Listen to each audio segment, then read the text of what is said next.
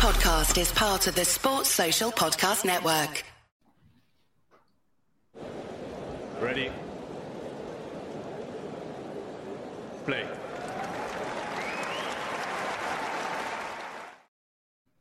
Hello everybody, welcome to Talking Tennis. I'm Jack Edwards and today I'm joined by Sofia Shapatava. Is that right, Sofia? Correct. Lovely to see you, Sofia. Lovely to meet you for the first time. Very quickly. No worries, of course. Absolute pleasure for me to talk to you. Just to introduce you a little bit to everybody watching. Sofia, this is a little bit of your career summary and I'm going to ask you for your thoughts. Georgian veteran player, 34 years old, career high ranking of 186, achieved in 2014. Career highlights include a couple of singles ITF titles in Lucknow and Antalya, further 12 singles finals, and 32 ITF doubles titles, the last one coming only last month in Jerusalem. Made one appearance at a Grand Slam main draw at the 2014 French Open, 4 other appearances in Slam qualifying, 4 top 100 wins throughout your career, and you've played the former world number one Helena Jankovic. Now, it's interesting because we often judge players on their career highlights, but Sofia, I've just summarised your career over the course of 18 years in a minute, and it feels fairly unjust, right? For you, Sofia, as somebody who's a sort of ambassador for lower ranked players who've stuck it out, what's your career highlight? Can you tell me anything about your career?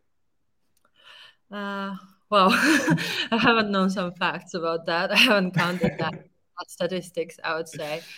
It's way more than numbers because the rankings never show or summarize the number of injuries you had or financial situations you've been in, country you're from. I'm from a very small country where tennis is not really popular or a priority. So it's been very hard, and I'm actually proud of everything I've achieved. It was great. It was amazing. As you said, I played all the Grand Slam, every big event I could. I've played some amazing players, like Jelena Jankovic, which you just mentioned, Radwanska, Cibulkova. So I've spent some great time on court as well as some bad time. So yeah, judging players by just a number is very false, I would say. And many people don't understand that because you see the ranking, you see the latest stats, and that's about it. But even this year, like I was 260 in the rankings just a couple of months ago. But because of the COVID, the system was frozen in a different way. I had to defend some ranking points from 2019 and some ranking points from 2021, which made it actually difficult to maintain the ranking. And I also had some private issues and I had to take off a couple of months. So I just lost basically over 200 positions just because the system made it almost impossible for me to have my ranking. So it's a very gray area for people who are not really in tennis to understand that it's just more than just a number. You can be absolutely fit, but still lose some ranking points because of the situation. Well, I think it's interesting, Sofia, because there's people in tennis that probably don't understand it as well, particularly fans. Something I think I'm going to talk about immediately. I was going to wait a little bit to talk about it, but I feel like fans can be very disparaging of great players. You know, they're disparaging of players in the top 100, even players in the top 10. You know, you get a lot of flack on Maria Sakkari, for example, who, because she didn't win a title this year, she's seen as a sort of underachiever when she's still number, 4 or 5 in the world, and she's beaten some of the best. Anyway, that's an example. My point is, can you start to give fans an idea of how much commitment it takes to even become sort of top 500 in the world? What's anything on that, basically? Well, I'll start with Maria Sakkari. I mean, underachiever is a bit it's such a statement. Maria Sakkari is one of the most consistent players on tour. She has a result every single week. She's in quarters, in semis all the time, or in final. Oh, some technical issues there, possibly. I think Sofia may have just 10 first rounds in a row, if you know what I mean. I mean, it takes a lot to be in semis every week. You have to be so fit and so actually enthusiastic, even with all this travel and planes and everything. I mean, she's right there all the time. And some players win a week and then they take off for 3-4 weeks and they don't win anything, but they still have a title. And Maria actually was consistent throughout the year, actually throughout last couple of years. She's always right there. So it takes a lot of effort and fitness, actually. Yes. So, yeah. But I mean, so Maria Sakkari is obviously your absolute greatest example of a player who is disparaged basically by fans and absolutely can't be. But then you've also got players. Oh, I think Sophia's just cut out for a second there. She might be back in a second. Oh, she's gone. Sophia's vanished again. Oh, there we go. We've got our producer here. John, At least I'm Jack to fill in. Listen, I know that Sofia's had a few issues with blackouts and stuff in Turkey, and that may be the same again. Listen, I can just fill in for a few minutes at least, Jack. I mean, what do you think about the fan culture that we have now regarding certain players? Maria Sakkari, you touched on it. On both the men's and the women's side, do you think that social media has made us even more critical than ever before? Yeah, it's exactly what I was kind of touching on, and Sofia's probably your best example to sort of unearth that a bit. Fans I think it's toxic. I mean, fans will jump on any sort of weakness, any supposed weakness, anything that looks like a player is underachieving. I mean, the majority of tennis players will lose at the end of a week, right? There's only one tennis player at the end of each week who hasn't lost a match. So I feel like as soon as somebody loses a match, then it's seen as weakness, when in reality, and it's exactly what Sofia touched on there. Don't worry, Sofia, you've not missed anything. I was just saying there, Maria Sakkari is your absolute, nth degree example of somebody who achieves so much but still gets flack. You can get top 100 players who will lose for the majority of the year, but playing at the very highest level, the amount of work, commitment that goes into getting to that level isn't really appreciated by fans, I feel. Anything you can touch on there? Sorry. Yeah, go on. Well, the problem is it's also the fans don't see how much effort it takes to travel, all this packing, unpacking. You got to always move. How big of a toll it takes on actually athlete's body, all these jet lags every week, different climate. You always feel the different way on the court, more humidity, less humidity. You need to restrain the rackets according to altitude. So it's so much more than just swinging a racket on the match. And, especially with female players, I'm sorry to mention this out loud and so open, but there's also a period factor, you might be super fit, but there's this one day a month you cannot compete.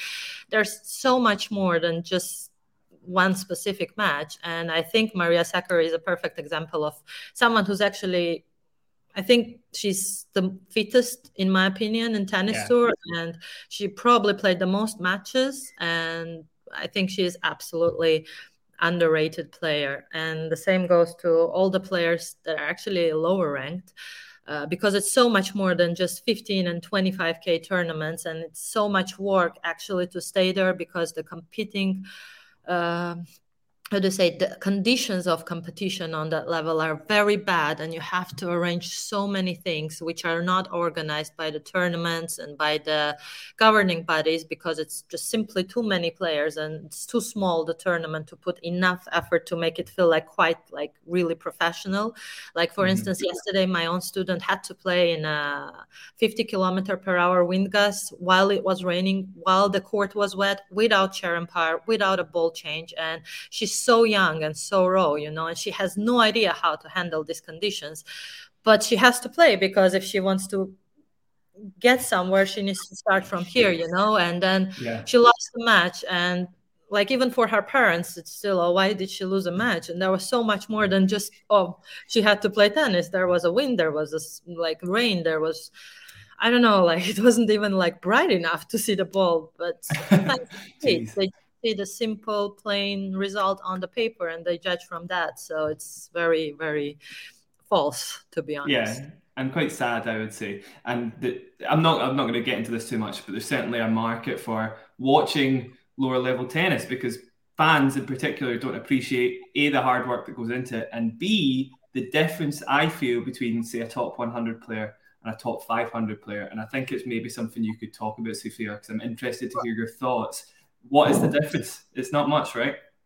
To be honest, when I started to just play professional tennis, when I was myself 17 years old, for me, this 15K tournaments and 25K tournaments was a big deal, because I was just so young. I was so excited to play anywhere. And actually on one of the first tournaments, I beat top 200 player while having no ranking myself. And I don't think she played bad. I just was way more excited to be on the small tournament than she was, and that excitement took over.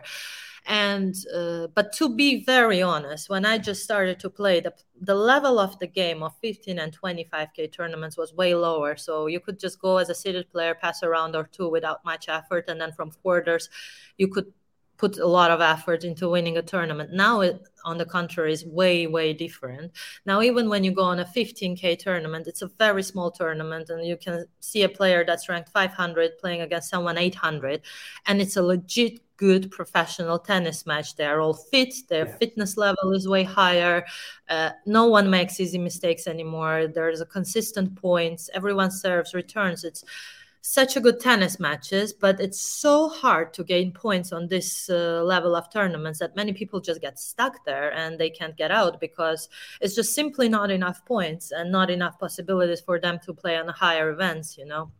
Actually, this year ITF worked a lot, and next year there's going to be way more bigger tournaments on ITF Tour, which will actually provide way more possibilities to these younger players that are ranked 300, 400, which is great. They invested money and it's finally moving somewhere forward. But up until this moment, basically to win a 15K tournament, you get just 10 ranking points, 10, which will get you nowhere, absolutely nowhere on a big scale. But you have to win 5 really, really hard matches. Like I'm here in Antalya with my student. I didn't plan to play this tournament, but I was quite fit. So I thought like, okay, out of the heck of it, I'm going to play it because these 10 points don't mean anything to my ranking. So I just played it out of practice.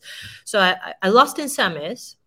I had to play 3 matches before semis. I actually played 2 3-set matches.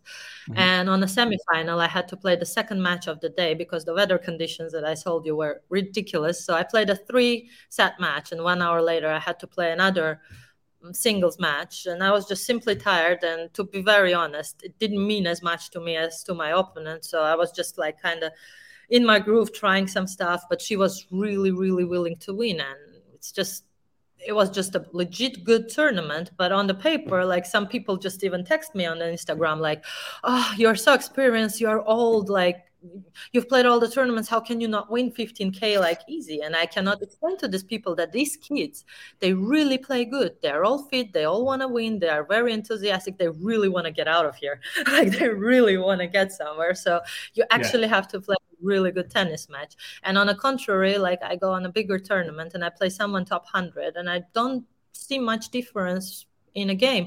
As a matter of fact, sometimes I win way easier against higher ranked players than against lower ranked young players, because lower ranked young players want to gain something way more than someone who has a sore muscle and thinks, okay, I'm going to go like to Grand Slam qualies next month. So it's not worth for me to like really kill myself this week for this 5 or 60K. So they might retire, or they might not like really push through the pain, while the young players, they will give their absolute best to compete against you, no matter the conditions. Yeah, I think here's an interesting question, and given everything you've said there, because you're saying top 100 players, there's not much of a difference. Sometimes it can depend what's coming up in the calendar. Obviously, the calendar itself is super stacked. There's an event every other week nowadays, right?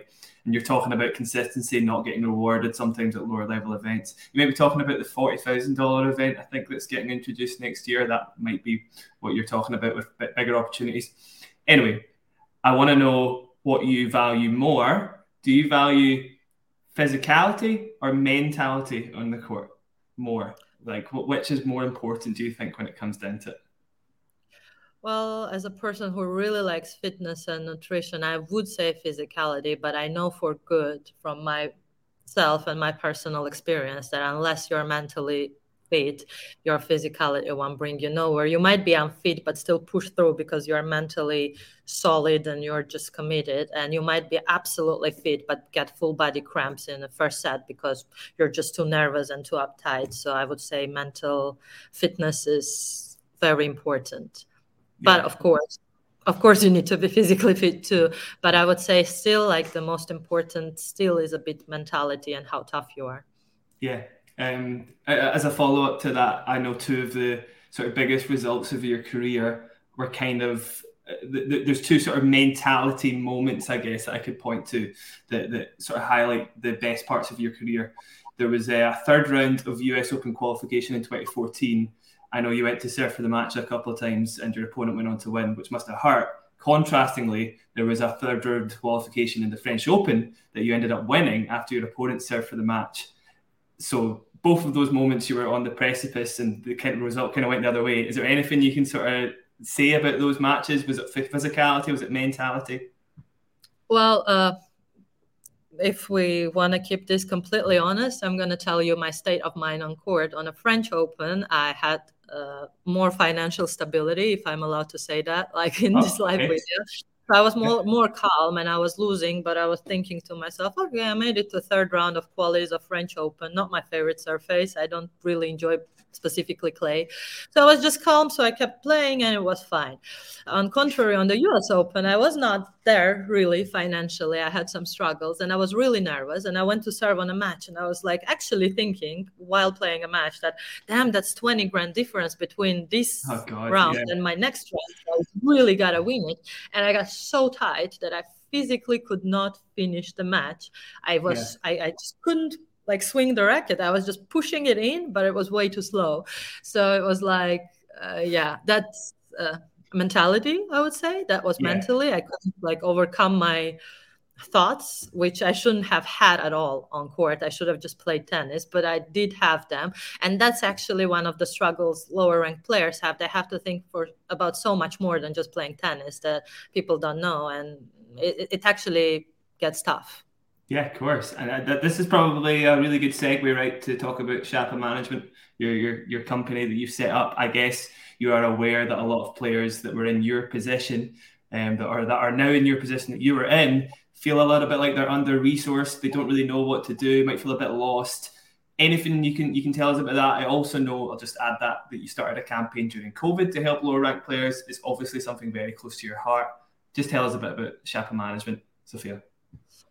So the player who comes from a very small country with a very, very low financial income and background, it took me a while to find out that I can play a prize money tournaments, exhibition matches, club matches where I can help to sustain myself as a professional tennis player. So obviously I didn't have any contacts to have a racket or strings or any outfit. So I had to buy them because I didn't know I could actually have contracts, even though my ranking was pretty good. I was inside 200 in the world. And just simply because I didn't know that all of this is possible, I was just struggling my way through it. And somewhere at the age of 25, 26, I became more aware of this stuff.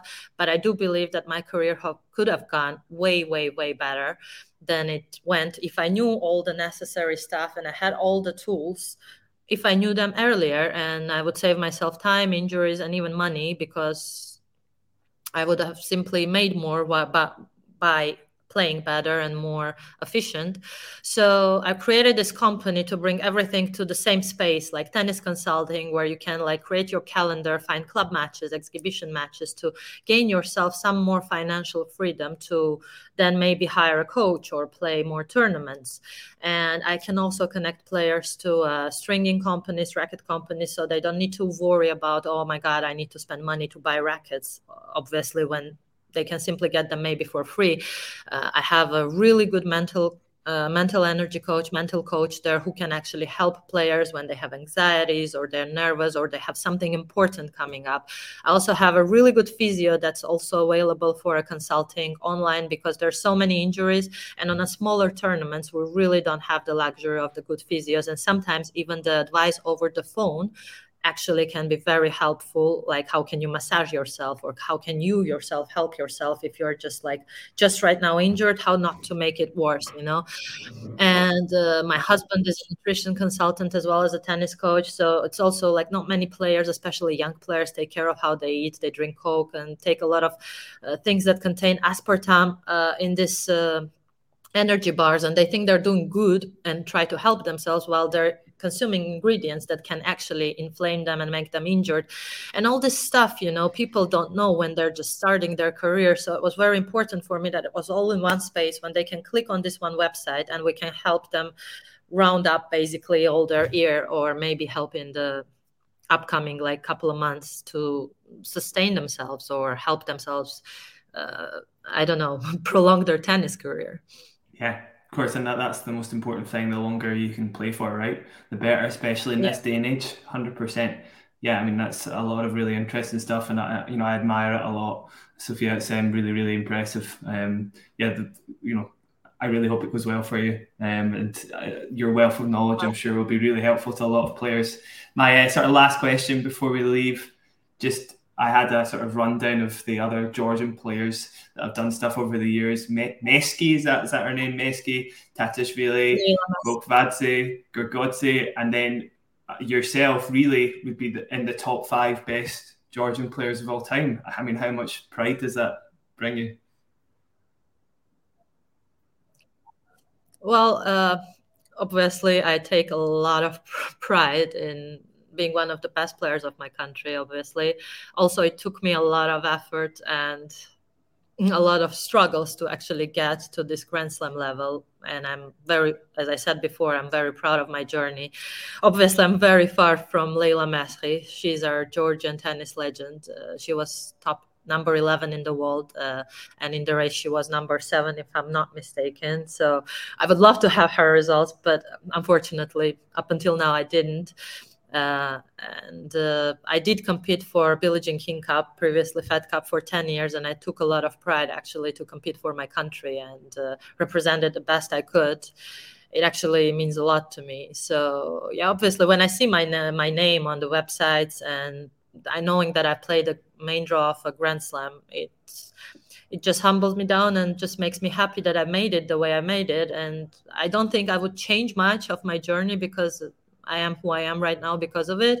But I would love to be one of those people in my country that could help players to have a better way to achieving a result than I did. Yeah, well put, Sofia. There's a question here as well from our producer, just saying we've heard from other players it's difficult to maintain that love for the sport. Have you ever felt the same, noticed it with other players? What's your relationship with tennis in general? Well, yeah, of course, it is difficult to maintain that love for tennis because, as I said, especially when you don't have a big management company that's supporting you, or you don't have wild cards and you're not one of those top juniors and you're coming from a country like myself.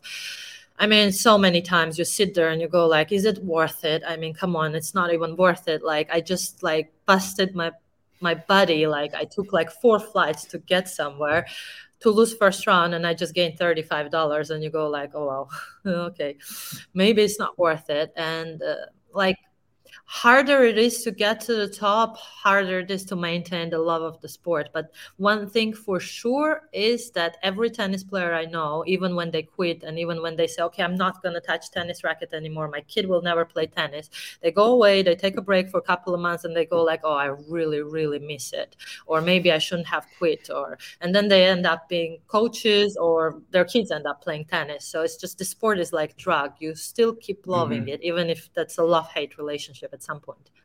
Yeah, I mean, it's totally not relatable in the same way because I'm not a professional tennis player by any means. But as soon as you sort of get the bug and you sort of close to tennis, you can't stay away. I totally agree, Sofia. And when you fall in love with it, it's difficult to get away from it. Right? Here's a question from Jer as well. Do you think there are more opportunities for Georgian boys and girls to take up tennis now than when you were first starting? Absolutely. Yeah, because we also had a player, Nicolas Basilashvili. He made very popular tennis game, got very popular thanks to him because he was top 15 in the world. And we have actually many, many kids playing tennis. Unfortunately for Georgia, we don't have this minimal standards of coaching, which is a really big problem. Just anyone can simply coach. You can be amateur and just rent a court and say that you're coaching and you can coach kids, and it's taking a very bad toll for tennis players because they reach 15, 16 years old and their technique is very bad because they've been coached bad. But there is more possibilities. There is internet. There's people who care about tennis more. Like even my company, like I created it mostly for Georgia, and there are players who played with me my age that are very, very, very eager to help tennis players to develop. Also, there is more possibilities to go abroad, to even get internet tips, like when I was starting, there was no Instagram, there was no Patrick Muratoglu tips. I couldn't look up the academy online, it was so hard. You couldn't find out anything. So obviously there's way more possibilities right now. Yeah, it's interesting you say that about the internet. Maybe just a closing thought on this, because I've heard good and bad reviews of internet coaches. Personally, I would say it's a little bit, if you're only relying on the internet to figure out how to serve, etc., you're probably going to turn out with some pretty funky technique, right? Is it a good idea for anybody just to go on YouTube and start coaching, or do you think it's more or less a good thing? To be honest, I'm absolutely against it. One thing is to have a coach like Patrick Muratoglu, who is actually a legit tennis coach, giving a couple of tips on his Instagram. And the other thing is someone, I don't want to be rude or mean, but someone wannabe who probably hasn't played good tennis himself, just to go and start to teach everyone over the internet. And tennis is still a sport where you need a presence. And I really, really don't think, even though we're in 21st century, I really don't think it can be changed virtually. You still have to be on court. You still have to be hitting the balls, and you still have to have a coach presence that will stand behind your back and will tell you, like, right now you need to hit, right now this, that, or actually to tell you to zip it and just play, So it's actually very downgrading to a lot of professional coaches who played, who studied for many years, and actually earn their status as a professional coach to stand there on the court with player, and then someone just can upload a video on YouTube and call themselves a coach. Also, for me, it's a bit disrespectful to people who actually put in a lot of years of work in it. Yeah, very good point. Yeah, and I love what you said there. Tennis is a sport that needs presence, and that's something I love about it. It's always going to be the case. You need somebody sort of in your corner and stuff. Yeah, really well put, Sofia. Any closing thoughts before I close up shop, Sofia? Not much. I really love what you're doing, and it's very nice to spread awareness about tennis, and especially lower ranked tennis players, which are actually pretty good tennis players also. And I wish you a lot of success and good luck with your show in the future. Thank you very much. Yeah, and same to you, Sofia Shapatava, everybody. Everybody. Thank you very much for coming on, Sofia. This has been Talking Tennis, and we'll see you very, very soon. No problem, Sofia. Thank you very much. If you enjoyed this video, make sure you hit that like button. Don't forget to subscribe and click that notification bell so you don't miss out on all things tennis.